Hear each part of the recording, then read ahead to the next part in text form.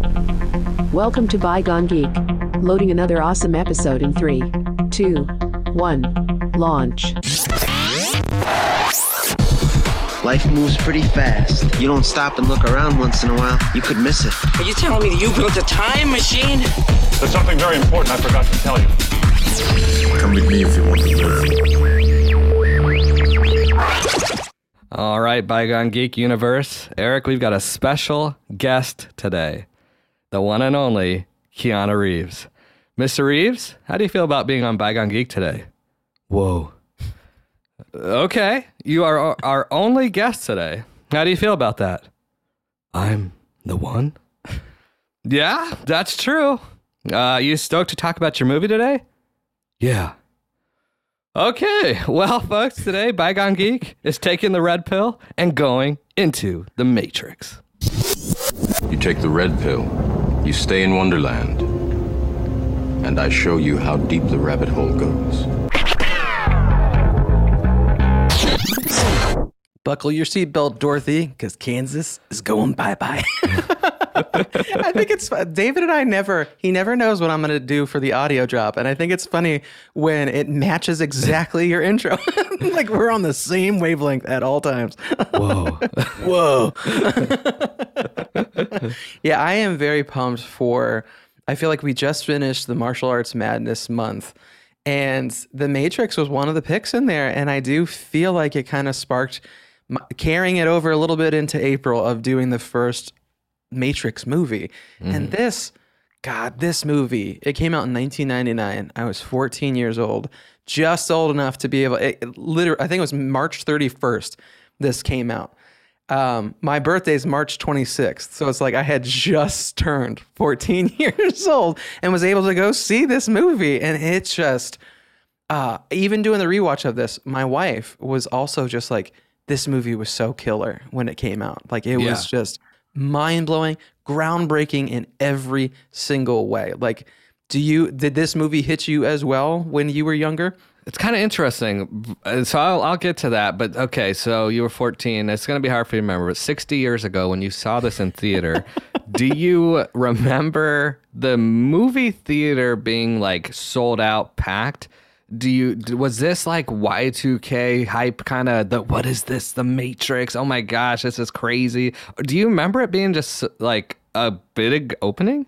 I do. Like I don't know if it was sold out or not, but I do know that I went with probably like a half dozen friends. Yeah. I feel like the trailer for this and the promotions for this did hit teenage kids like very strongly. And but yeah, I went to my local theater that I still go to today, and it was so groundbreaking. And I can remember seeing all three of these films, the entire trilogy, on opening weekend. Like it was amazing. Sure. Yeah. Was your brain like, this is the dude from Speed? Like what? It's true. Yeah. You know, it's such a crazy shift. Other people have said.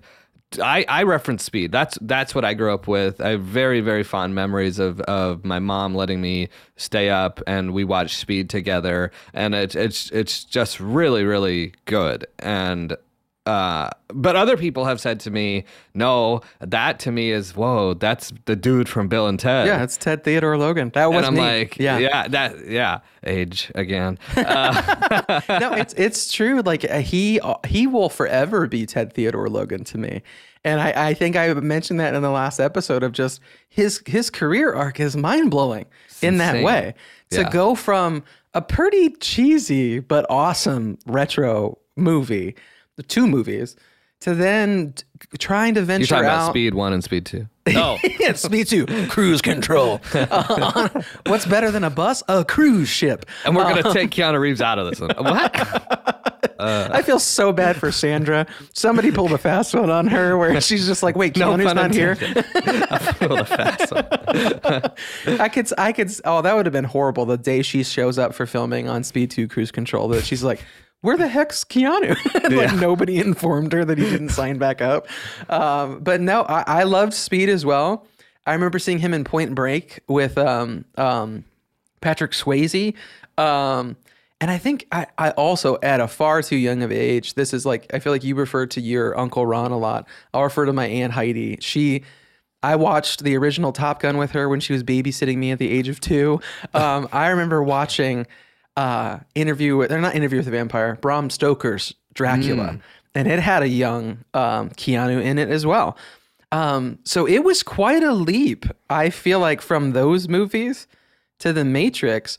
But I was like, oh, I liked him as Bill and Ted, as Ted Theodore Logan. I'll go give this a try. But I loved Speed as well. So I kind of assumed, oh, Keanu can do action. He did it on a bus. If he can do it on a bus, he can do it in this crazy sci-fi world. So yeah. We were talking about this before we got on, and just like about how in life certain actors and characters they maybe take a break or they come back, and I think it's so fitting we're talking about Keanu Reeves today. It just reminds me of like Brendan Fraser, who did all some rom-coms, and one of my favorites, Bedazzled. He did the Mummy movies, and then he did an episode on Scrubs. He took a very long break, and people are like, "Where's Brendan Fraser? Oh, he's done all that." And then he comes out with The Whale, and a total shift from some of the other movies he's done. A major, massive, serious role, right? And I think of Keanu Reeves, Brendan Fraser, Encino Man. Like I think of Keanu Reeves in like a similar way, and I think almost in Heath Ledger sense of like Heath Ledger's Joker. Keanu Reeves is this karate dude wielding guns, wearing all black. Like this dude who was in Point Break is the one. Yeah. You know what I mean? Like it just didn't register. Utah's the one. Yeah. I just didn't get it, And then I bring up like Brendan Fraser now, and I bring up Keanu Reeves now because too, like a big reason we're talking about this is the martial arts madness. And then John Wick 4 is out now, and the John Wick movies. Keanu Reeves like almost did it again. He did the Matrix movies. He did. Don't end the podcast, people. Eric and I love The Lake House, and you're gonna love it too when we do an episode on it. But like he did other movies, and then just kind of I felt like went away. I mean, the biggest movie star on the planet because of some of the biggest movies on the planet with the Matrix films. And then like, I just like, what? And then all of a sudden we got this John Wick trailer. Yeah. To me, it was the one is back kicking ass and like got long hair and it's insane. And then he gave us a couple other John Wick movies, and now the fourth one is out. Like he did this crazy reinvention roller coaster as well. But like now I can't. It's almost like Harrison Ford, Indiana Jones, Han Solo, The Matrix, and John Wick. Yeah, it's like true. He did it somehow. It's crazy. Yeah. It is impressive, and I feel like I was talking with my wife the other day because we went and saw John Wick 4 the day that it opened. Mind blowing. Everybody needs to go see it. It's one of the pinnacle action movies on my list. Like it's top 3, absolutely top 3. And I turned to my wife at one point at the end of the movie, and I was just like, everybody makes reference that Tom Cruise is the last big movie star. No, he's not. Keanu's right there with him. Like I feel like Keanu for some reason doesn't get that moniker, but which is weird to me because John Wick is a spectacle. The Matrix is a spectacle. Speed, even back in the day, a spectacle. Like it's just visually amazing, and the storyline is so cool and so engaging from start to finish. And I just love, I don't know, like Keanu, when you see him in interviews, you're everything you wish he would be. Like he's just so laid back, so chill. And I love it so much because I see Ted Theodore Logan. I'm like, oh, he's really Ted. Like he's acting so chill, just like Ted did. So yeah, I agree with you. There was this period. I think there was The Day the Earth Stood Still. Oh, and a couple other movies that you're like, this doesn't feel like Keanu. Like, why is he making these decisions? And then you're right. I feel like he did kind of just go away. And I know he started a motorcycle company called Arch Motorcycle, which is sick. If you get a chance to Google him, it's like, it just matches his personality, like the way that these things look. But he seems to just redirect towards whatever he's passionate towards, whether that's leaving Hollywood or starting a motorcycle company. And then the second, I know when I've seen interviews about the John Wick series, he was just like, oh, this looks sweet. Let's give this a shot for 4 movies. Like, it's just amazing. I've seen pictures of him like sitting at a bus stop. Yeah. And I'm always like, is that when they gave him the John Wick script? And he was like, yeah, I'll do this. I love his attitude. And I think that's why we talk about Brendan Fraser and him together, right? Especially with their resurgence now and their resurrection. Just kidding. We're not talking about that Matrix movie. I mean, we might. I wasn't the biggest fan, but I think I went into that differently. But that's why we're talking about the Matrix today, because it's still, if I'm going to go with it, I'm going back to that first one. But Keanu Reeves is wholesome, and I think what I love about him and what we've seen with the Wick movies and what I have to believe is true, I'd have to go back and watch, but he practices this stuff. Yeah. He believes in it. He's not just reading the script. He wants to be good at what he's doing on screen. Yeah. We know stunt people are involved in that, but when it's him and they say action, I mean, watching him train for the John Wick stuff and then watching the karate scenes, that's what I love. I picked the Neo versus Agent Smith in the subway station as one of my favorite martial scenes. Dude, I was wrong. I mean, it's amazing, but then when I'm rewatching, I'm watching him versus Morpheus. Yeah. And they go through the different, because he just learned, I know Kung Fu. And you watch him switch stances. Oh, he's doing a different style now. Yeah. Like he made it look so legit. It's like he had to have trained and practiced. And I think it's just adds so much credibility to his character, but to him as an actor. And I say, you mentioned The Day the Earth Stood Still, which was a remake, and I never did see that, but there were 2 that I did see, and then I just remember not seeing him in movies again until John Wick. But 2 of my maybe guilty pleasures, Constantine and then Street Kings. I love both of those. I totally forgot about Street Kings. That's a great movie. It is a fantastic Gritty movie. Yeah. Cop. Chris Evans, Captain America's in it. Like, it's Forrest Whitaker's in it. Yeah. It's really good, but not Tom Cruise headline, like you said. And Tom, I think, started to make some smaller scale movies, maybe passion projects. Right. I feel like Keanu was able to do passion projects and also be like, cool, I'm going to take a break. Yeah, right. You know what I mean? Yeah, So- I agree with that 100%. And I don't know how in the world I forgot about Constantine. I feel like that's going to be an episode at some point too. Love that movie. Shia LaBeouf's in that. Shia LaBeouf. Yeah, before he got weird. But Was he always weird, I think? That's true. He was a little always weird. Yeah. Even since Holes, like, he had a little bit of weirdness to him.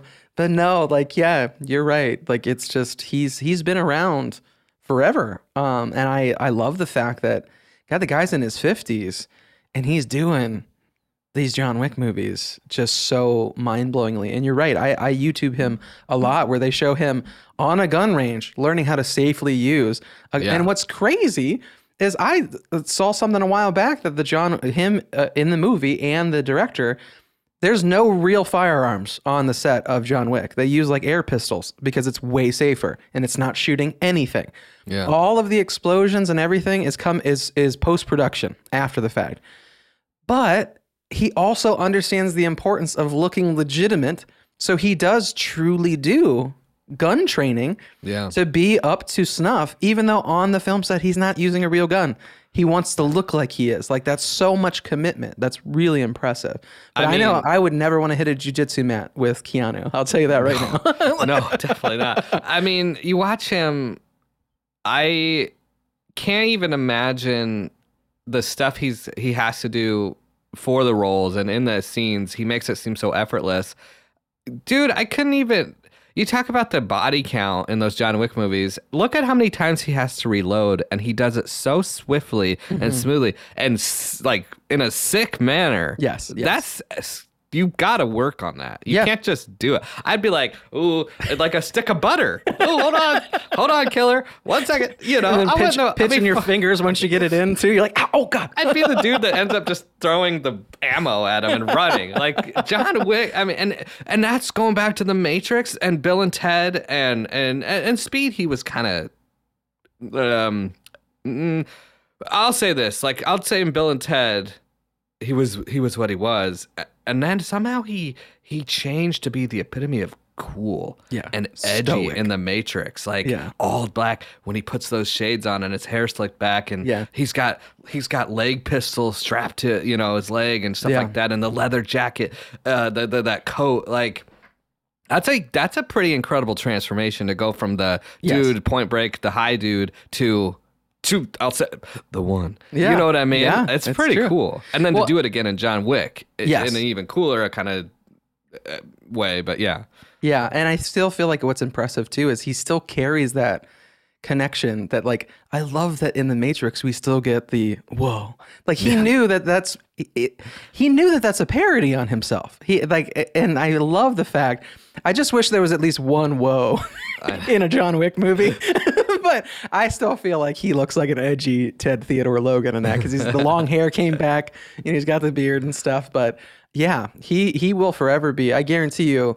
Well, I guess the first time he showed up in a Bygone Geek episode was Lake House, which I find funny that the first time we talk about Keanu is in his awesome romantic. And again, you need to watch it, people. Don't you judge us. It's basically Speed 2, the one we always wanted, because it's got him and Sandy. So. Well, and David hasn't seen John Wick 4 yet, but there's one sequence in that movie where he's at it's the roundabout in Paris, the Arc de Triomphe or whatever. And they're doing a sick fight scene. And there's one scene where he turns away from the bad guys and a bus drives by and he stops and looks at it just a little too long that I'm like, that's a Lake House reference. I'm like, Keanu put a Lake House reference in John Wick 4.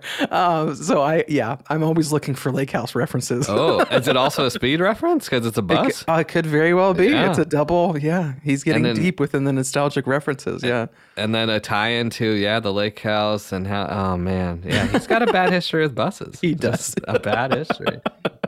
So you asked me about 3 hours ago how I saw this movie. It's interesting. I did not see this first one in the theater. I have a couple stories here. So the first one I actually saw, I have this memory of going to a football player's like birthday party, and The Matrix was going to be the movie for the night. Mm-hmm. And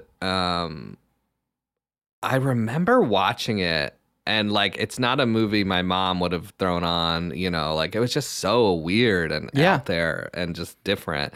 And so it was like it almost seemed stylized in like a sexual and violent manner to me. And especially and so the beginning. Yeah. And so they're going to play this at this part. Yeah. Latex and all that. I was like, my mom's not if I couldn't see Pretty Woman, I doubt I'm gonna be able to watch The Matrix. But Crow, that's fine. Leather pants. If it's only leather pants, not full body latex. So because the Crow was also very sexualized with lots of leather. Yeah. That's fine. So got to go to this party, and they had it on, and I remember watching it, and I had just had football practice though or something, I don't know, and I was like, I'm kind of tired, and I did not understand the movie. So I think young David's brain was like starting to check out, and like halfway through I was like, I'm gonna go lay down, and I went to sleep. I woke up the next day and they're like, you missed the craziest movie ever. Yeah. And I was like, so I made it my mission to now watch this darn movie, The Matrix, which I had blown off at. I was like, this is weird. I don't understand it. I'm too tired. It's interesting how that stuff hits you, because then I rewatched it for real. And I mean, it's just, I want to use all these references like an old timer would say, that movie was ahead of its time, or as the kids would say, and this is, that movie is Will Smith. It slaps. Mr. Smith. Mr. Smith. Oh, Mr. Smith. Multiverse. So we talked about this with Men in Black. Mm-hmm. And what if there were characters who were the agents? What if there was a Matrix where it was different agents chasing, the heroes? I'd still see Bill Burr. It'd be hilarious. But yeah, so I did end up seeing this straight up, DVD, probably renting it, and just fell in love with it. I will be honest with everyone listening. I I still almost don't understand this darn movie. Like, it's still crazy. Yeah. And like, you get lost in the Matrix. Yes. Yeah. You know?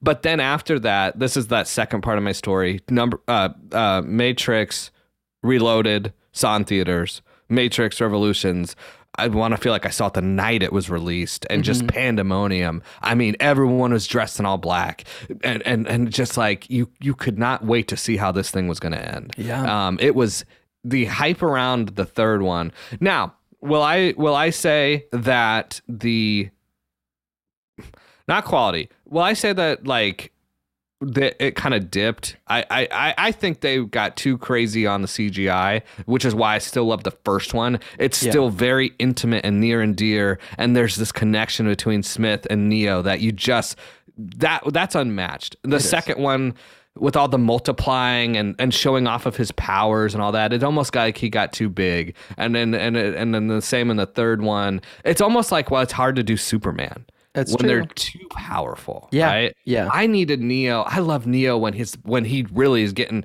he is a badass, but he's getting beaten up. Yes. You Yeah. know, I always reference that. I love when the hero though is down and like, can they overcome this? And we knew in the second and third one, he just got really powerful. But Yeah. I do remember seeing those other two in theaters. I even remember my girlfriend at the time, her dad took her out of school to go see Matrix Revolution. That's some serious cool points. Wow. I know. I was like, well, can I come? You know, that was sick. But that was the hype around these movies. It's true. I specifically remember around the second one, and you're right, especially the third one, because if I remember right, the end of the second one is when Agent Smith makes it into a human body, and it ends full cliffhanger with them like next to each other in the same med bay. So it's like, holy crap, you're Agent Smith's in both the Matrix and the real world. But it's funny when you mention, because I didn't realize it in the moment, because I remember that scene when they're fighting in the alleyway and or in that park, and all the Agent Smiths are coming. When I was a kid, it was sick. You watch it now, it's video game quality.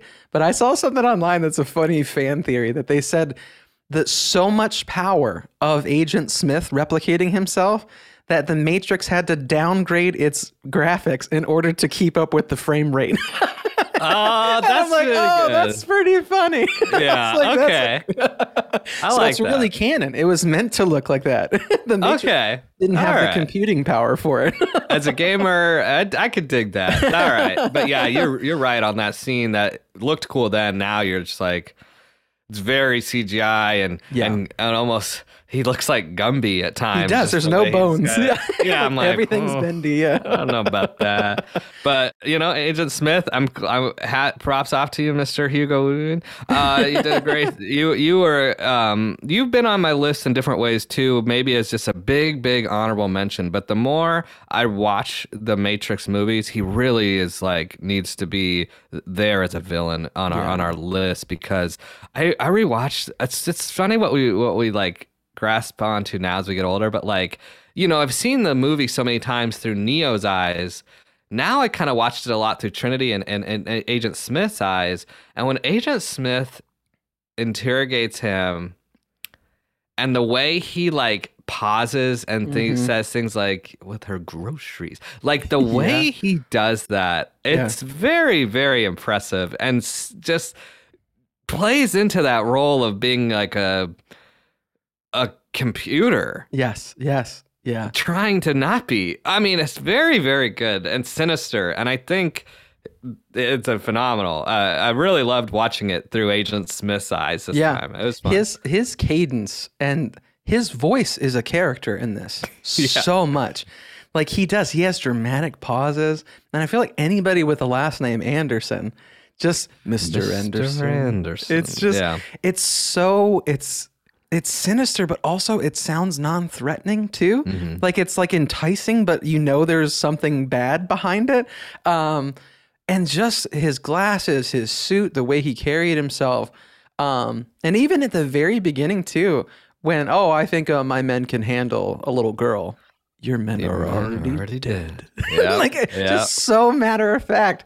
That he's just, I don't know. He's so good throughout this whole movie. And I don't think... I feel like he's one of those actors that only takes on certain things where he knows he can knock it out of the park. He's like a was it Daniel Day-Lewis? He's like that to me. He seems method. That Yeah. even like at the catering table in between cuts of The Matrix, he was probably not dropping that character. But I mean, it shows. Like, it's so intense. It's so intense. I'd love it if Keanu Reeves called him and he'd be like, Mr. Anderson. Yeah, And I hope Keanu that's a just, all right, here we go. You know, All right, but here you go. You know, this is lasting for the past 30 years. We'll keep this going. I tracked the blue pill.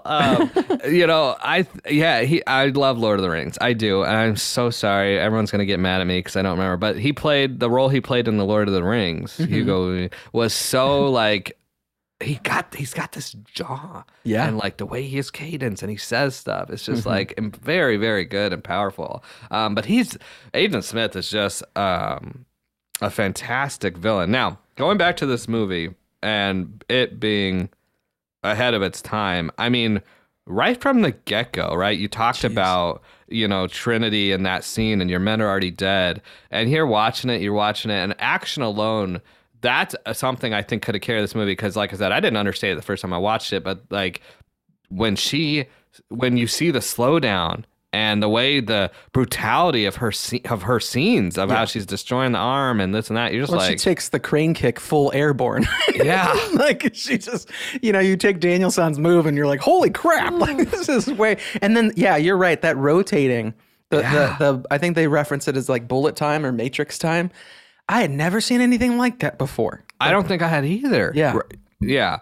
And she's, you know, I have been asked by female people in my life, to reference, you know, what did girls like and this and that. And like, I don't know. I don't know. But in this, Trinity was a badass, and I will say that you know, just given all the love to that character, I know that actress said she had been like immediately after Matrix was like a grandma in casting eyes, and it's like I'm glad Resurrections exists so that she could show that she's not, and she's still a badass, but like that scene just showed how just incredible her character was and how cool looking her character was too. And just like you're now immediately sucked into this world. Like, what is this? Well, and it's literally because when I rewatched it, it's like 6 minutes almost to exactly to where it goes from the opening credits that it's 6 minutes of just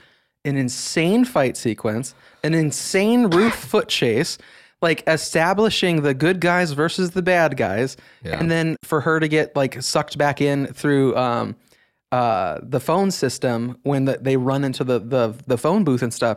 Like it's all within 6 minutes that they establish that, and I mean it's such a mind blowing opening sequence in that way, and even the establishment of like the Matrix having that green lighting.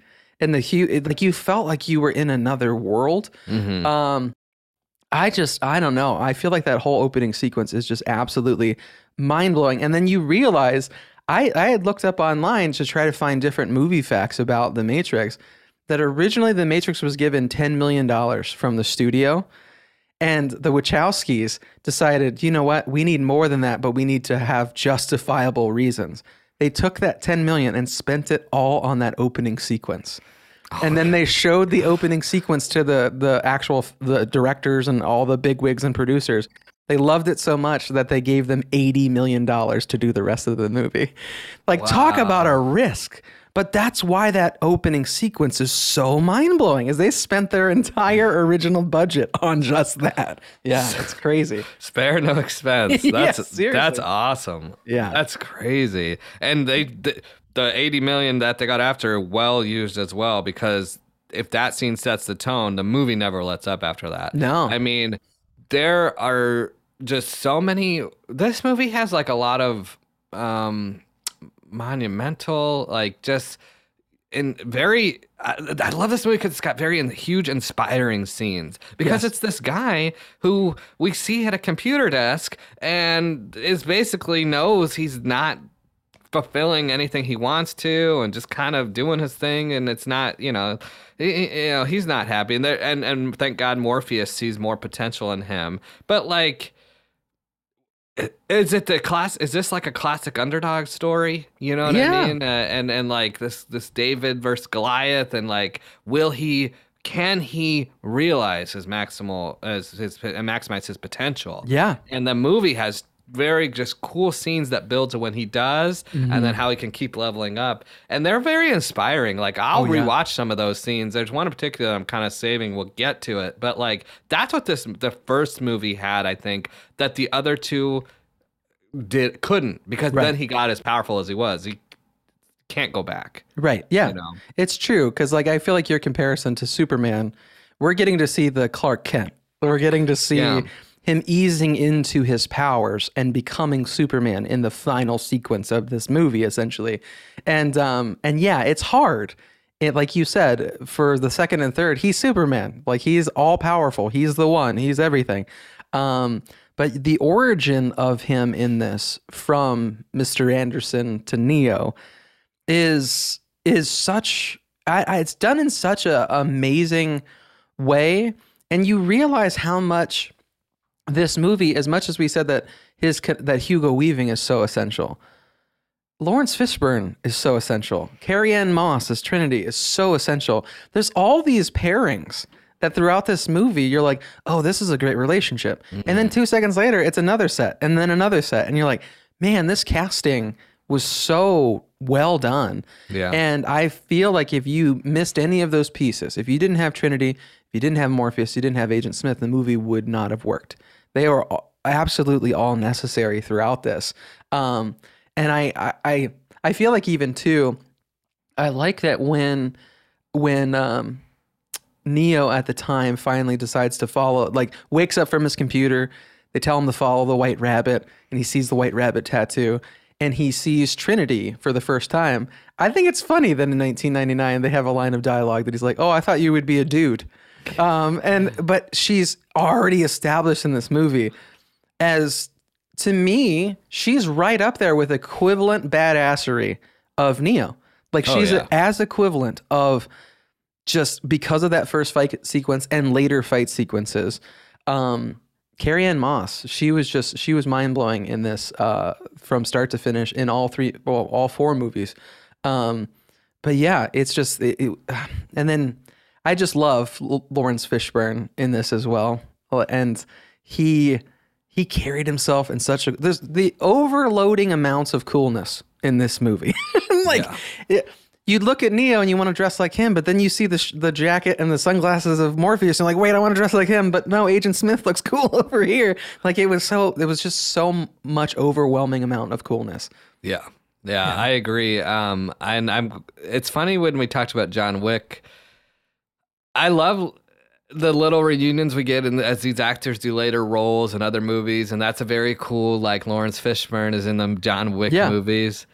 He's so good as Morpheus, though, that that's who I know and see. You know what I mean? And like, I've done the rewatch through Morpheus as Lawrence Fishburne's character before, and just like when he's the Mr. Miyagi of this movie, and he's tasked with saving the world by training this guy. Yeah. And like, you can see it. He's a very physical and facial actor as well, and you could see it through his eyes of just like when I remember when he was like all bloody in that one scene where he's got to escape, like he carries the sweat and the blood and the pain he just received and the beating he just took. Like, he's just a really great actor too. And his cadence and delivery is just fantastic. But yeah, again, the epitome of cool. And this movie takes like, it's got a lot of, tribute and respect to martial arts movies. I also think, like you talked about gaming canon and how they had to downgrade all that, like it's very true to a really good video game. We know you're going to be the main character. That's great. But if I don't fall in love with some of the side characters and there's no chemistry, what's it all for? Yeah. Who am I saving? What are we building towards? What's this team going to do together? And I actually kind of did focus on that too with this rewatch. Those other side characters, like the guy who's operating the Matrix, and the other dude, the ones who were born in that world. They're I can't remember what he said, but just like legit real, people. And then of course I think it's Sykes, who just, I've always hated him. And he's such a good cast for that because he just looks, like he's going to stab you in the back. Yeah, he does. Like what? Morpheus, you have such good things going for you. This man, how? Yeah, seriously. What? Did you take the blue pill that day? Like, why did you pick him? You know what I mean? Massive oversight. Massive oversight. Yeah, he was very schmarmy. The way, every bit of him, it made no sense why he would be on Morpheus's crew. When Bald Morpheus with a goatee like that, you don't trust that man. It's very true. Yeah, I do, and that was one of the biggest things to me too, is there are so many different scenes, like we said with the opening scene, but I feel like after that, one of the bigger scenes to me is when I feel like Neo finally meets Morpheus and he knows he's being chased down. He knows of the agents and all this stuff, but he still doesn't quite know the extent of the Matrix. And I don't think I do either. Still. You're still trying to figure it out. What is it? Are we 24 years after the fact? You're still doing the math on it. Yeah. The more I watch it, I'm like, maybe we are in the Matrix. Maybe this is the Matrix. Yeah, maybe we're not meant to understand it. Yeah. Yeah, but I feel like that whole scene, and it was spoofed so much. This movie was spoofed like in so many different parodies because of these iconic scenes, and then that whole thing of the red pill versus the blue pill, and I don't know when that whole sequence happens, and you first see the real world and like the human crops and the sentinels and the tubes. As a 14-year-old kid, that was a frightening scene. I had never seen anything like that before, because I feel like, unlike, growing up when we talk about like Terminator and Terminator 2, in those movies, you really didn't get to see the real world and the hellscape they talked about, where they were time traveling back from. You kind of did at different points, but it was more of just like, I don't know, the endoskeletons fighting and just like skulls on the ground and stuff like that. You didn't get to quite see how humans were living, and to see it in this like embryo, in this giant skyscraper was just like, how do you come up with that? Like the Wachowskis, how in the world do you visualize that and bring it to screen? It's just so jaw-dropping in every way. It's nuts. This whole screenplay ahead of its time, what they wrote, what they've envisioned, what they were able to. That's another thing. I say again, I've said it probably 4 times, ahead of its time, because what they wrote, you can say $80 million, whatever you want. Like, it's hard to. Sometimes the technology is still not there, right? Or the art to create what you're thinking is still not there, and the visuals they gave us, like you talked about, when they're all in the pods and the tubes and the slime, that stays with you. Yes, it does. I mean, they did such a good job of being able to say what they were thinking and then actually putting it on screen. I think creativity is one of the best things ever, but it can't always be created. Right. Yeah. Creativity cannot be always be created, and they did it though, and be like, that's why this movie's still 1999. You said, 2023. They're still. It's insane how well it still holds up and what they pulled off. Yeah. You talked about that scene. I still, to this day, when he goes, "How are you not supposed to? How are you when you can't speak?" And he goes, mouth. And he's like, very just like, those type of visuals in a movie this grand, it shows they really put it all into attention and detail and care in every scene, Yeah, you're right. That whole sequence of, because I feel like Neo is so cocky. Yeah. But he's just like, I want my phone call, and flips him off. Like, he's so arrogant. But yeah, it pivots real quick. And even the fact that Hugo Weaving still so nonchalantly, I'd be like, what if you can't speak? Like, it was just, it wasn't until later in the film that he seemed to actually show emotion and get angry. Like, I feel like in some of the Morpheus scenes, like he was just fed up of humans. But up until that, like even when he was delivering such a sinister line, it was just so nonchalant in how he did it. But yeah, you're right. I forgot that scene, them actually pulling the small little sentinel bug out of his belly button. Yeah. Not a tapeworm? No. The good old belly button bug. I mean, that's a haunting scene because they're holding him down, and the machine world version you see, and then it gets into him. That I think that's where it was kind of trippy because we see them. He gets picked up, and you're right. We talk about the meeting of him and Morpheus finally, and all that, and the way they have to kind of extrapolate that. It's just all of it is just so visually well done and just insane. But then I think of, and I've got a question for you, but I'm gonna save it till the end. But I think of when we get to see the machine world and just how I guess where I'm going with this is like just how good advances can be technology wise, but also where sometimes you go too far. Yeah. Yeah, it is. I do feel like that sequence when he's first pulled into the Matrix, and he shows them, this is what you think the world is, but this is truly what the world is. And it, that also, again, visually absolutely mind blowing. And so, like, we were like, again, you're used to the AI overthrowing in the fashion of Cyberdyne and Skynet and Terminator. This is similar, but still wildly different. Like the idea of that we create this AI that, of course, takes over, much like how Terminator does. But the fact of like we destroy our own world in order to prevent their power source of the sun and all that sort of stuff was such a crazy tangent that was just so well done. And then the idea of using humans for batteries was like, what? Where do you come up with this stuff? But it was so cool. And they explained that in like 3 minutes. Like it was so neat how they did that, and visually just mind blowing. They should have taken a little longer because I've watched that 3-minute scene like for 3 hours. Like, wait, what? Huh? We created it, and then we had to destroy us, the sun. What?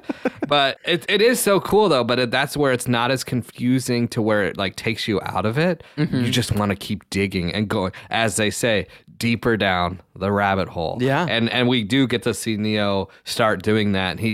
I won't lie to you, man. I hate the scenes of plugging in and plugging out and all that. Sounds, like anytime the sound effects.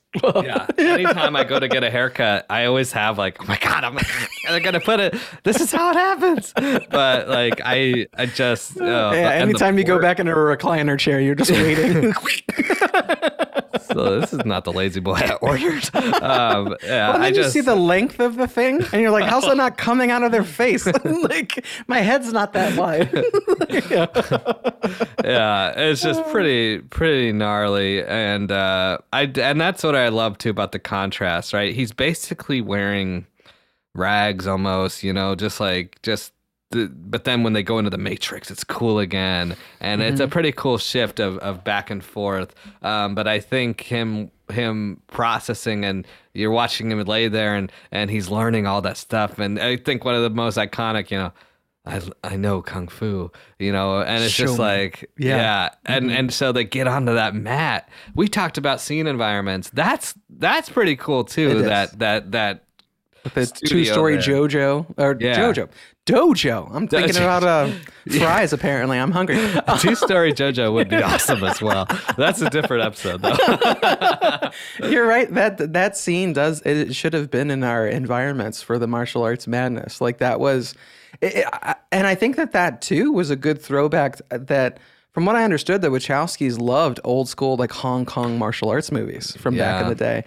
And I can't remember his name, but he's like the premier wire work guy for those Hong Kong movies, like Crouching Tiger, Hidden Dragon, and all the predecessors before that. They got that fight choreographer to do these scenes to make them legit. And again, like you have Lawrence Fishburne and you have Keanu.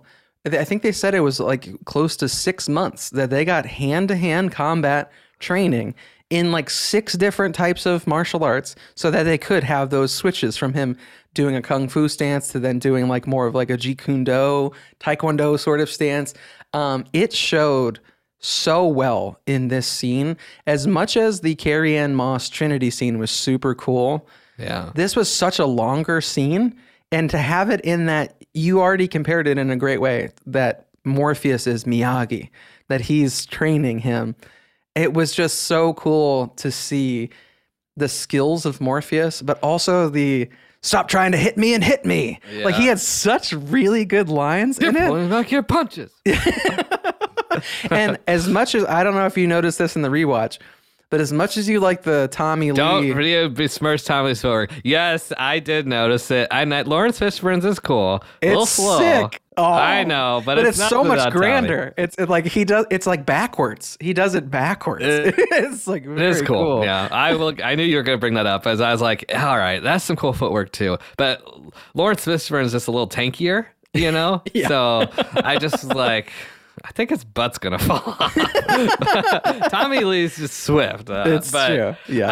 I thought their face-off was very like a tribute to old kung fu movies and like East meets West philosophy. And then Lauren, you were right. Like we saw Trinity when we know she's a badass. We got to witness it. He's Mr. Miyagi. Okay, what's he actually gonna do?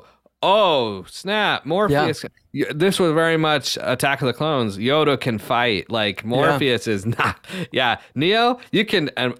This, that nose flip he does, you know, with his thumb on his nose, like, you know, all right, you're cocky. You know, you learn all this stuff and you're young, you're hungry. It's very cool. Right. But you got to see Morpheus. And as I'm older now, like, yeah, Morpheus, you got to kind of put him in his place a little bit. Yeah, you know what I mean? Show him this is, yes, you're learning all this stuff, and yes, we picked you, but it's not going to be a walk in the park. Yes. You've got, dude, it reminded me a lot of Christian Bale, Liam Neeson, and Batman Begins. You know, watch you sacrifice for a footing, and it's like Morpheus is showing him, you think you have the next step, but the agents will already be 10 steps ahead of you. Yeah. And you need to be ready for that. But their fight scene was epic. Yes. It was mind-blowing, and it gave so much just in that initial training sequence. It gave so much to Neo to be like, I love when he leans over and he's like, do you think that that's air that you're breathing? Right. Do you think that you're really tired and that my muscles are stronger than you? Like, it was so interesting because I do think it opened the mind of Neo of like, wait, I'm acting like a human in this world. I'm not a human in this world. I'm so much more. And that was like, that was so mind blowing to me. And even though it's this crazy sci-fi fantasy, it really is. It's such a motivational thing when you think about working out and you think about when you've hit your limit. But it's like, I just need to always have a set of headphones on to hear Lawrence Fishburne tell me, do you think that that's air that you're breathing? Do you think that you're not strong? Like, I just need that pep talk. And I feel like I'm trying to breathe the air. It's not air that I'm breathing. I'm dying. Unplug me. Get me out. That is a good motivational tool for sure. And what I loved when movies break kind of scenes, when the movies are like All of Us, is when that kid runs in and he's like, Morpheus is fighting Neo, and they all like stop eating that god awful sludge and like run and watch it, you know, like that. I love when that happens, because it's cool when movies like are kind of on the nose on stuff sometimes, when it's like, yeah, this is the showdown you want to see. Yes. You know, and then later we're going to even put it to 10. Like just the way this movie increased. Again, these are those big monumental scenes that are huge. Yes. And like blockbuster moments. That this movie had 3 distinct ones, and this was the first one. I loved it. I think you're right, and I like the fact that this movie kind of teases you as you go on, that you see him go from Mr. Anderson to Neo, but not full Neo, and he's not fully confident yet, that you get to see, at least in this first training one, they kind of reveal that he's a little different by all of a sudden, because I think even one of the younger guys that's watching him back on the ship says that he moves like an agent. that he's just like, that they're like, wait, I've never seen this before. But then I like that they curb that with like, he doesn't know everything yet. He can't make this jump. That like nobody makes the jump, and that even the one doesn't make the jump. Yeah. I know I could not make. There's no. You can tell me all day and night that I'm in a simulated world. I am not doing that. Like that's my line in the sand. But again, another groundbreaking scene, and just the whole free your mind line is now locked in pop culture. And seeing Lawrence Fishburne clear 2 skyscrapers, and yeah, to have the Ted Theodore Logan throwback of whoa, it's such a great scene. But I love him arrogant, cocky, running across, and then just completely falling. And the cartoony Looney Tunes. Yeah, very Looney Tunes. Yeah. That was a great scene. Yeah.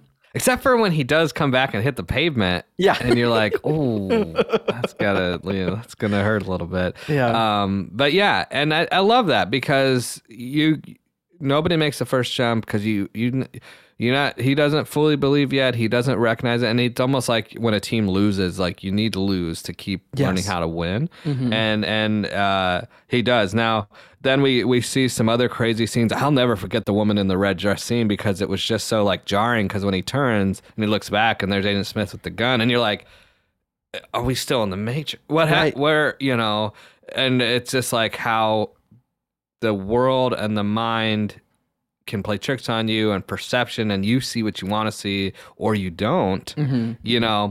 Just I keep having this in my notes. It's just a very cool, and like you gotta unpeel the layers of the onion, and then the stylization. Like yes, it just the world wants to be lived in, mm-hmm. which is interesting because it's not lived in. It's a simulation. Right. Yeah. Yeah.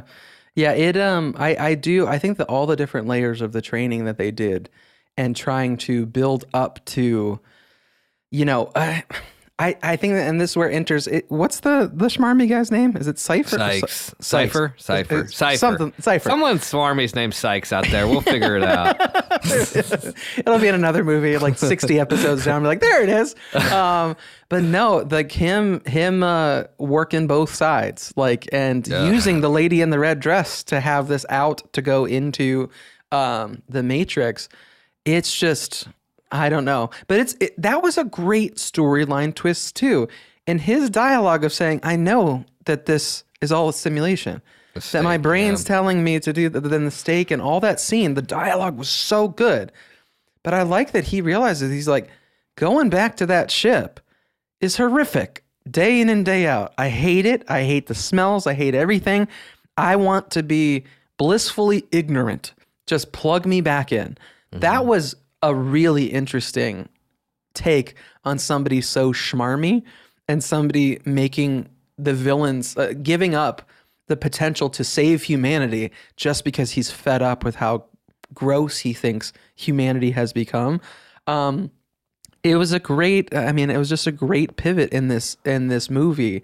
And I feel like as much as this movie is a freight train leading up to that point, I feel like it triples in speed after that. No,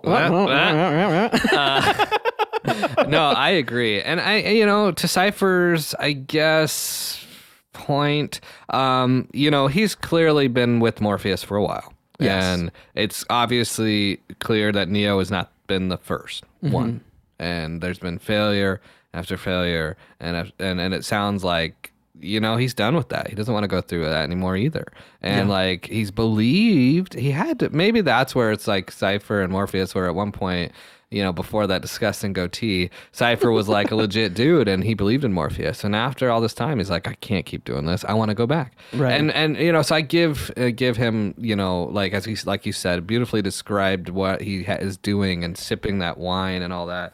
And he goes, I want to be, you're giving me the chance to go back. I want to be something I never was. I want to be like rich and famous. Or did he say like an actor? Yeah, I think so. Something like that, which I thought was kind of cheeky, right? Yeah. And Agent Smith's like, done, whatever, But you knew there was going to be a crack in the armor. Something had to happen because things were going all too well.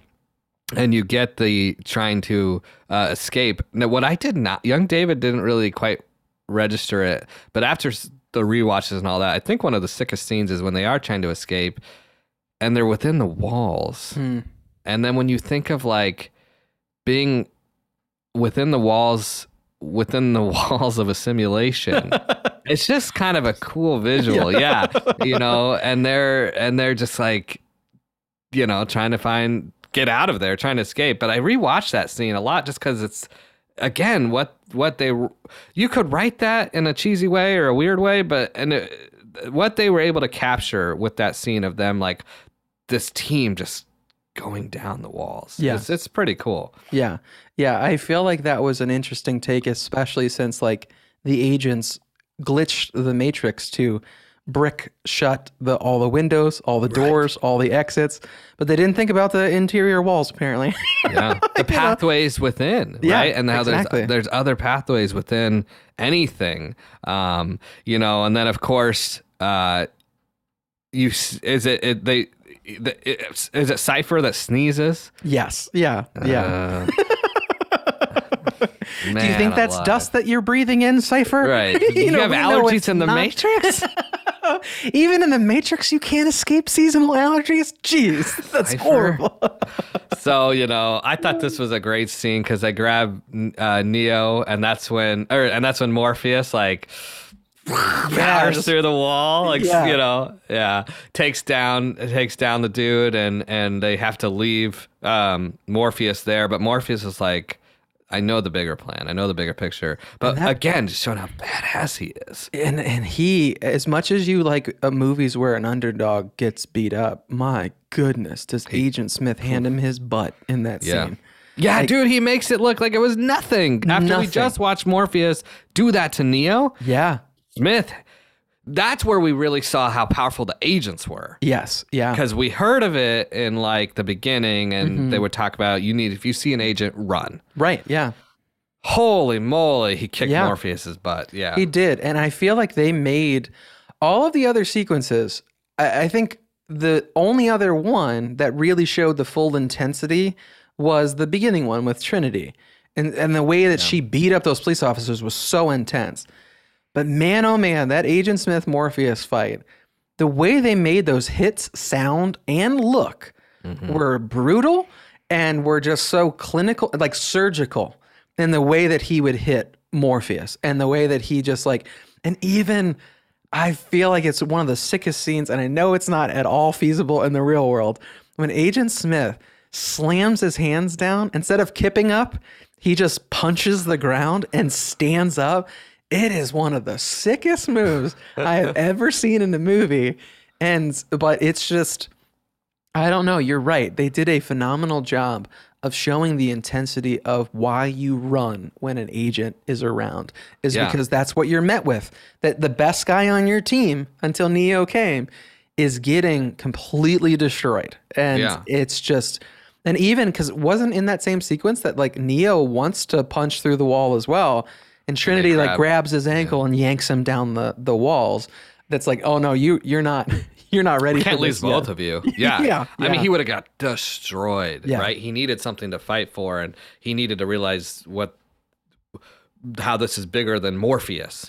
But yeah, talk about great storytelling. That's something that the Wachowski team did so well. Like they built you up and then destroyed you right back down to rebuild you again. Yes, you know, yeah. and we learn, you know, God, what a heartbreaking scene, like Cypher going through and killing everyone and unplugging them, and like, you know, and Trinity having to watch that. The people, we talk about Cypher being on ship a long time, so was Trinity. Yeah. And like that gal was like, not like this, and like gets destroyed, and it shows you it's some fun and games, but people die in this as well. Like, right. In this simulation in the world, and it just made you really hate Cypher even more because it's just it's just a heartbreaking scene, right? But one of the coolest scenes, you know, as he's about to unplug Neo, right? That other character gets up after being laser blasted, basically, and you know, he gets probably one of the better comeuppance, like, yes, he got the villain got what he deserved, right? Scenes like I think we all were just like shouting for joy on that moment when Cypher gets blasted. Well, and it's kind of nice too that a real human who wants to truly save humanity saves humanity. It's again 14-year-old young Eric, like whatever. I don't know what that means. But like you watch it now and you're like, oh, that's kind of cool that you know that they did that for a reason. That a real human born in this real hellscape of a world is the one that saved the one. Like that's super cool when you think about it. But yeah, to go from that heartbreaking sequence where you think, oh man, all that's left on this team, all that can save Morpheus is Trinity and Neo, not this whole crew. But I'll tell you what, the suit up sequence of this, of going into needing a lot of guns and going into that virtual gun room and seeing Keanu suit up, them going into that lobby is the equivalent. It is right up there with Arnold in Cyberdyne trying to get the brain chip and the endo arm. It is so mind-blowing. And I feel like it's only maybe 5 minutes long, but the music and the kickoff of it, of him walking through that metal detector and opening that trench coat is so cool. But again, it's another groundbreaking blockbuster level scene that we've never witnessed before until this movie. And the shooting, the flipping, the destruction was just, I don't know. It hit me so hard as a 14-year-old. And still when I watch it today as a 38-year-old, I'm like, this scene still stands. It's so great. It's one of those when we did the rewatch, it's like, I cannot wait to get to that scene. Yeah. Because the stylization and the Matrix time and the guns and the way they just shot that, the way they filmed it. I mean, it is like something I'd never seen before. And it just showed another creativity layer of what they were planning on doing. And yeah, it's not that long, but it was very, very cool. And I'm kind of like, Brackus, we'll give Ralph Muller another shout out and we'll talk about that too. But, I'm not a gun guy. I've never, never shot a gun, but like, I like the Kung Fu style and all that, but I thought this was a very, very just cool scene, and just very, very stylized, and then I loved what we got, later, how they do, Morpheus, this is where I was talking about, he's sweating and he's beaten and he realizes he's there, I'm breathing, this and that, like, I'm gotta go, it's time, and he makes that leap, and they save him, and that guy is waiting back in the world, in the computers, and like watching, and we're all watching with the gas, our jaws are dropped, like, it's just incredible. That's just another one little big but little monumental moment. That again is another one's gonna happen very quickly. Yeah, but it's jaw dropping. It is.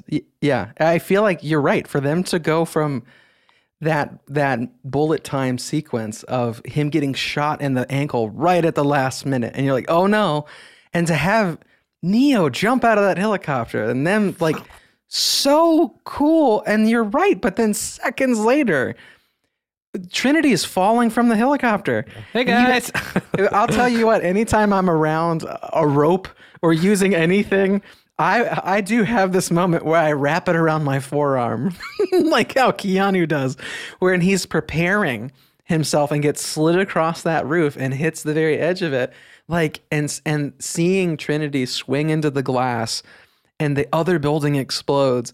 It's just sequence after sequence in a matter of seconds that you're just like, when is this? Like, this is just mind blowing. Like, when is the intensity of this gonna slow down? Like, it was just absolutely mind blowing in that way. It was so cool. When he takes the rope and is like shimmied down into the edge of that rooftop and then like stands up and wraps it around himself. Yeah. I'm very reminiscent of Captain America pulling his shield tight. Oh yeah. It's just like that last and like he saves her, and the way, I'll never forget the way those window panels exploded and how they rippled. Yes. And like popped out, and like that is physics. Like that would happen, but it's so cool to see. And then of course her swinging away and the explosion happening. I mean, it's just burned into my brain as an amazing scene. And just if that was a $10 million scene, hats off to them, because it was awesome. Yeah, seriously. So. Yeah. It I mean, I feel like it's one of the greatest rescue scenes in a movie for sure. Like when you think about them hitting that lobby to then the explosion of the helicopter and him pulling Trinity up, and because I feel like too, I don't remember if his name's Tank or something, the one human that's left on the ship, that he just like the second he sees that, he's like, he's the one. I knew it. Like, it was so good. It was so good. But I feel like from that rescue scene to then realizing that it's just like, okay, we need to finish this fight. Again, it's the freight train that continues to speed up, like, because it is, I feel like you mentioned it in the Martial Arts Madness episode, but rewatching it again, the Agent Smith Neo subway scene is mind-blowing, is absolutely jaw-dropping in every single way. And it's what the Wachowskis did such a good job of building to this point, that the idea of like, there's the staircase. Are you going to run or are you going to fight? And the way Keanu does it is so freaking good. Like, I loved it. I loved every second of this scene. The showdown. And I always hated, much like his mouth getting digitally shut, I always hated that dude laying there on the couch turning into an agent, because the way it starts, you're like, you know. And of course Trinity gets the phone and she escapes, but Neo's he's like, run, Neo, run. And he's like, he's believing he's gonna stay and go for it. And I love that East versus West, because it's meant to be a tumbleweed blowing across this duel, and it's the newspaper, and it's just such a cool environment, and very much like 3, 2, 1, let's fight. And this is your platform, your environment. And we've lost they both have their pistols, and I thought that was great. And doesn't he go like, you're empty? Yeah, and he's and he's like, so are you? Yeah. And then they stand up, and I love how they toss their guns in that manner of like almost Obi-Wan Kenobi, like, who uses a blaster? I love that. And then we get the karate showdown, and I love I talked about this before, the blocking. I love two styles. I love where there's a showcase like Tommy Lee and Daehan did, where they're both so good that they're just like showing off all their moves. And this though is, I love the blocking, because they're both like programmed to know what they're going to do next. Much like Civil War, teach me his fight style, and then Iron Man starts blocking what Cap's doing, right? Like, analyzes movements. This is that, and it's so cool to watch who will get the hit, who's going to land this. And, Agent Smith, he kicks his ass for a while. Like, he got some good punches and shots in there. That's another scene that stays in my mind, of when he throws him against the wall and the wall breaks, and then he comes up and just gets off a million body hits. Yeah. And you see then Neo back in the other world, and the blood comes out, and he's like, he's killing him. I mean, it's legit. Yes. Believable, I guess. Yeah. And I feel like, weirdly too, one of the things that also makes this scene is the level of dust and debris. Yeah. Like, because I feel like there's one sequence where I think when he finally gets back up, that he does like this stance, and when he flexes his arms, like concrete dust comes off of him, because he's just been thrown through walls and pillars and everything under the sun. But such an interesting addition to be like, this guy's had his butt handed to him, that he's still getting up. He's still moving forward. He's taking the hits. To like end up on the subway, the tracks, and think that this is the final moment. The flip up, and the fact that, what does he say? He tells him like, like, I've got you now, Mr. Anderson. And he's like, my name is Neo. Like My name is Ted. or Logan. Much better. But yeah, that like, but even after that, to think, oh, okay, like he's won this fight, but so quickly Agent Smith like possesses another person's body on the train, and the chase sequence begins. That you're just like, man, how does this? It just kept building and building and building. It was so good in that way. I think we're all Neo in that moment of like, okay, now I gotta run.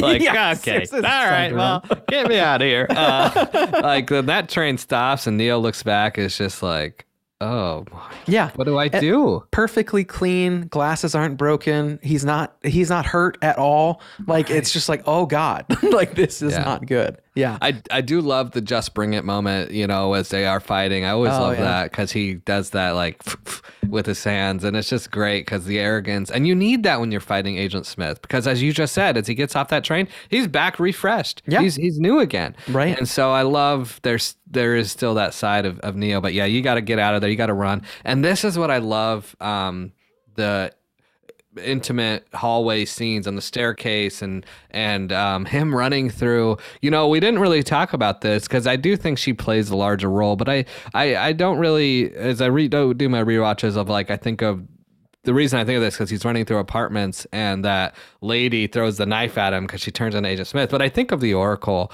But I think when we do the other movies, the Oracle is more of a sticking point to me. Right here, she kind of has to give Neo that message, and then it's more of an Oracle and Trinity versus Neo and the Oracle. But anyways, he's running through his apartments, and I just thought it's such a cool scene to rewatch because of when you see the agents come on the TV screen or or they become that lady and the knife's thrown and all that. And I've wondered how many I missed. Secret transformations. Mm-hmm. But it's just a very cool, the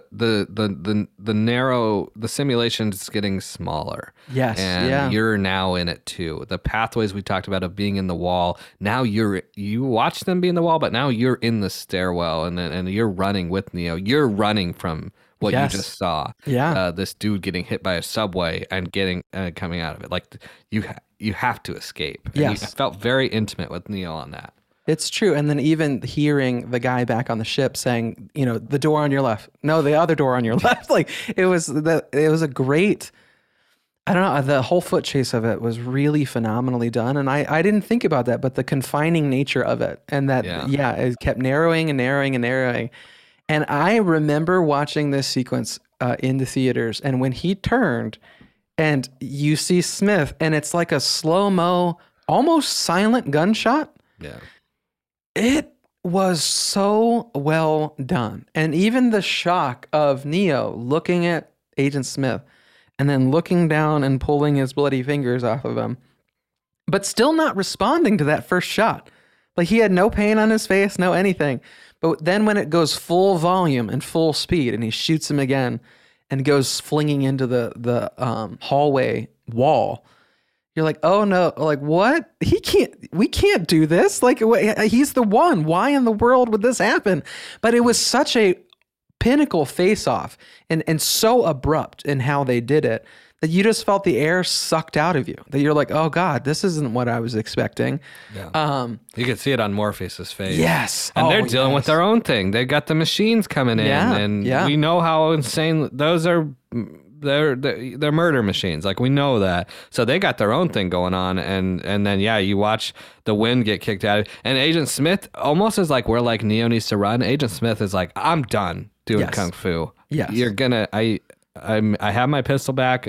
I'm going to destroy you. Mm-hmm. And I caught you. And that's another thing. As good as Neo was as escaping, it reminds me of Home Alone. Like Kevin, you know, he still gets caught by them, and you know, like it happened here, and you're just like, what? This isn't supposed to happen. And you see Morpheus's face, and then you know, the countless shots after shots, and like Neo up like on that wall, and just like it's over. Yeah, there's no coming back from this.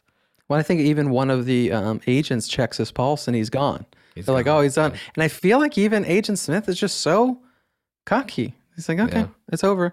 I successfully killed this computer program. I'll just leave. I'll move on to the next thing. The next one. Yeah. Yeah, exactly. Yeah. But yeah, the little love sequence though between Trinity and Neo of her revealing that the Oracle told her that I fall in love with the one. So you need to get back up. You need to keep fighting. You need to keep moving forward.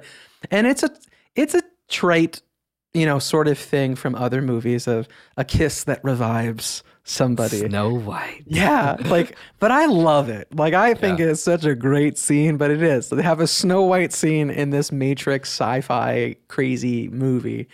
As the lasers from the Sentinels are cutting the ship in half and all that stuff.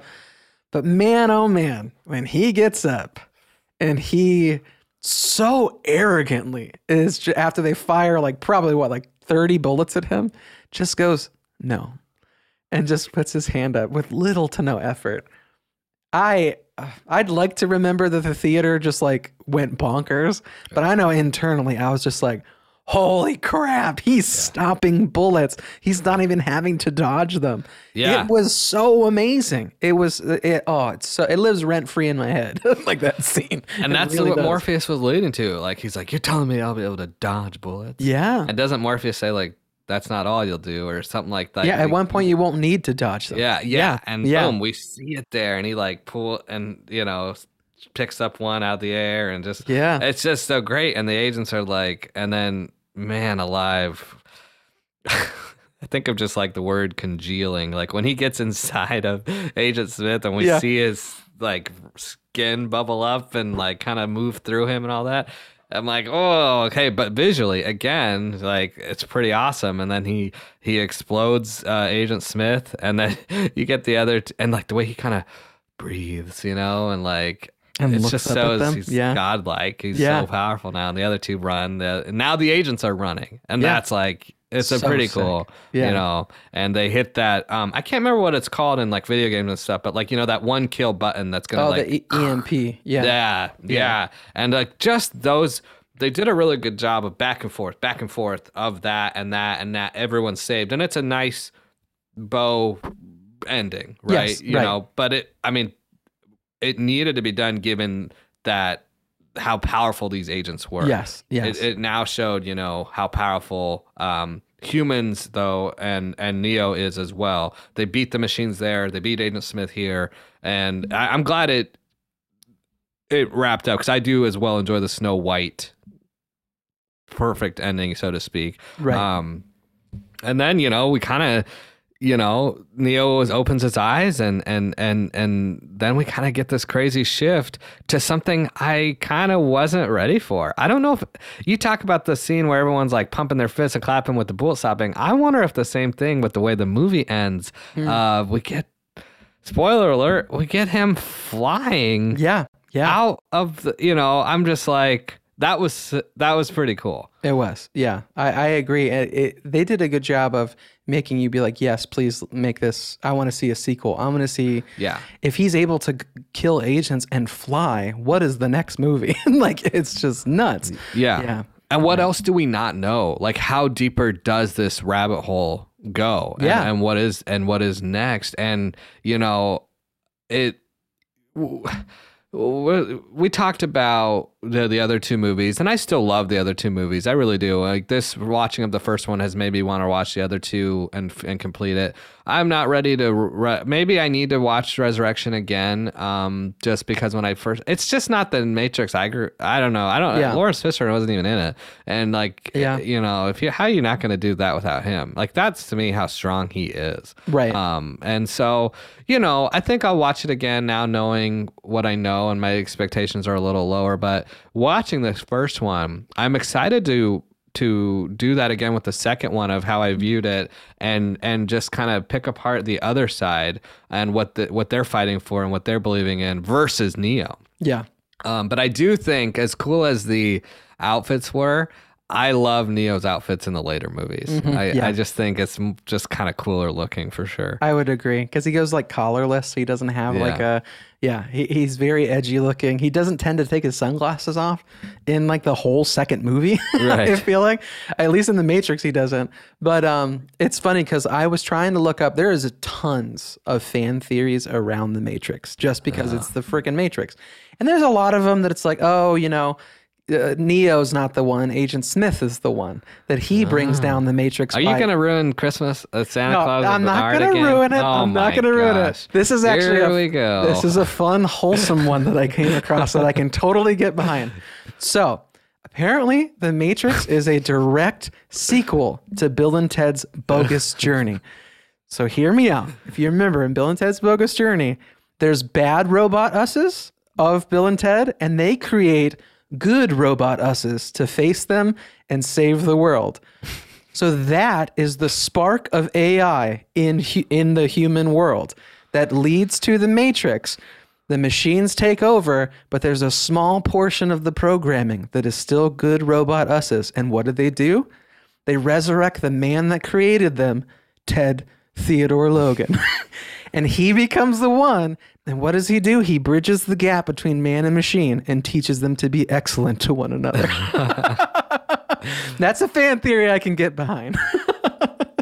You know, when you explain it like that, yeah, all right. I'm going to stick with mine that he took the blue pill and then boom, we got the lake house. And that's how it ended for him. Agent Smith, yeah. Instead of having the Agent Smith ending, his villain is a bus. Yeah. So everyone wants to know, what would you pick? Red or blue pill? The funny thing is I feel like I'm boring. I feel like I would have just wanted to go back and wake up in my bed like nothing happened. Yeah, I'm a boring person. How about you? When it came out, red pill, sure. Now I'm no, it just give me a big tall glass of water, the blue pill, and back to my CPAP, and I go, you know. Well, and as much as like Cypher's like he loves a good steak, he loves his food.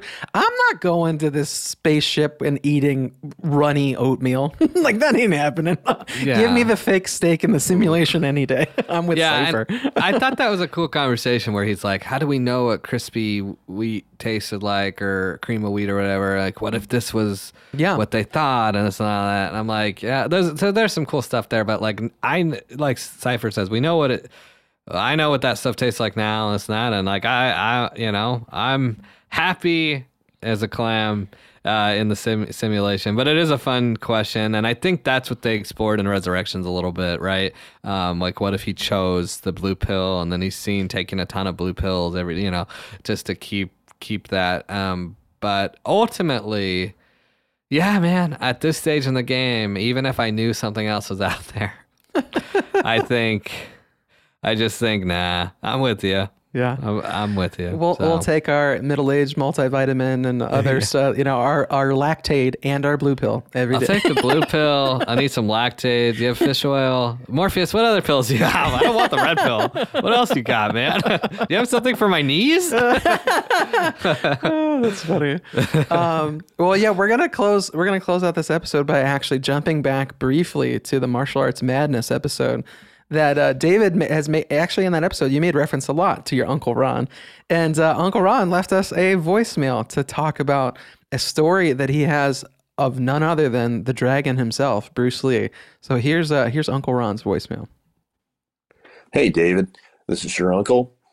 Listened to your last podcast, really liked it. The best of the best and all the karate guys and kung fu guys and everything. Well, here's what I told you when I texted you, that I have a personal or almost personal relationship to Bruce Lee.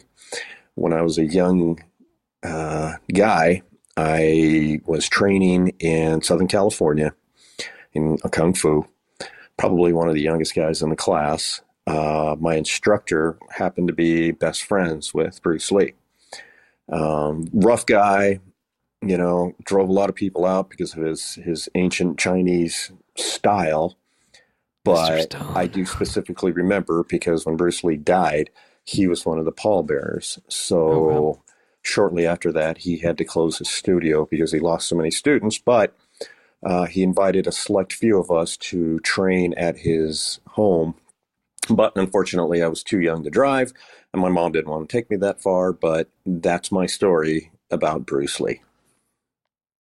That's pretty sick. That's pretty awesome. Yes. Thank you, Ron, for sharing that. What a memory. And what it sounds like there's a lot of emotional weight to that as well, just given the connection with your instructor and his connection to Bruce Lee and being a pallbearer. Yeah. For someone who we said he's the Bruce Lee of this sport. Yeah. And, there's Bruce Lee, there's Michael Jordan, there's Wayne Gretzky. Like, that's who Bruce Lee is. And, someone I imagine your instructor would have thought was going to live a long time, much like all of us, But the insights that your instructor gave you, given the insights he got from Bruce Lee, I mean, that's pretty epic. Oh my God, yeah.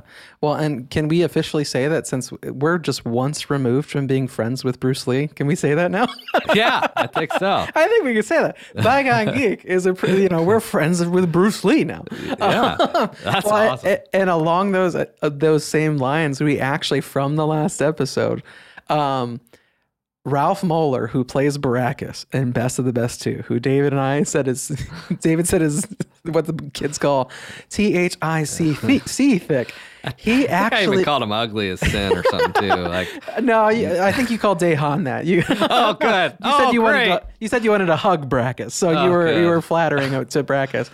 But Ralph Moeller, we tagged him in our Instagram stuff, and he commented on our post. And I lost my mind, and I forwarded it to David. And so as much as we're also, Bygone Geek is direct lineage to Bruce Lee, we now are friends with Baracus himself. Yeah. And Baracus is best friends with Arnold Schwarzenegger, which means we're friends with Arnold Schwarzenegger too. That's right. There you go. And I have the same reaction. Was I stoked? Yes. Then I started to realize, oh my God, Baracus knows where I am. He's going to send that helicopter, and somehow he tracked down Tommy. Somehow he's going to track down me. Tommy gave no information of where he was going, and Baracus found him. I talk about all this stuff all the time. He could be here any minute He's with got his our metal IP stick. addresses. Yeah. Start strengthening your neck. We know what happens. And then I just said I called him ugly as sin, and then he didn't, and now he thinks that he is, and I did. Oh man! And then I can't even apologize. I can't be like, no, I was talking about Dehan. Dehan liked our stuff too. That's true. Oh man, We're screwed either way. I better take the red pill and go into the Matrix and learn kung fu. Seriously, you're gonna need it. But thank you. I feel like I just call him Ralph now. Yeah, at this we're point. best friends Thanks, now. Ralph. I hope you enjoyed that content, and I hope I just hope it resonates just how much we love the 90s and how much we love martial arts and just everything in this world. I love unpacking this stuff because here we are today. We gave love to the villains, and we gave love to Baracus. We gave love to Hugo Weaving's character as Agent Smith, because when you're younger, like, we wanted the heroes for sure. Don't get me wrong, we still do. But it's really cool to see the 90s bad guys, 80s and 90s bad guys, and how good they were. And Ralph Moeller, you played Baracus. You were incredible as this glacier of a man, and it was awesome to watch. So thank you for liking our stuff, and I hope you keep enjoying Bygone Geek content. Yeah, for sure. This was a great episode. I look forward to doing some of the sequels in the future. But thanks everybody for listening. And until the next time you see us or hear us, be sure to live your life with just a little bit of whimsy. We'll see you guys later. Now I got to unplug my head. Poor. That's what we do after Enemies episode, Eric and I. Thank you for tuning in to Bygone Geek. Please rate and review our podcast, and follow us on Instagram at Bygone Geek. I don't know the future. I didn't come here to tell you how this is going to end. I came here to tell you how it's going to begin.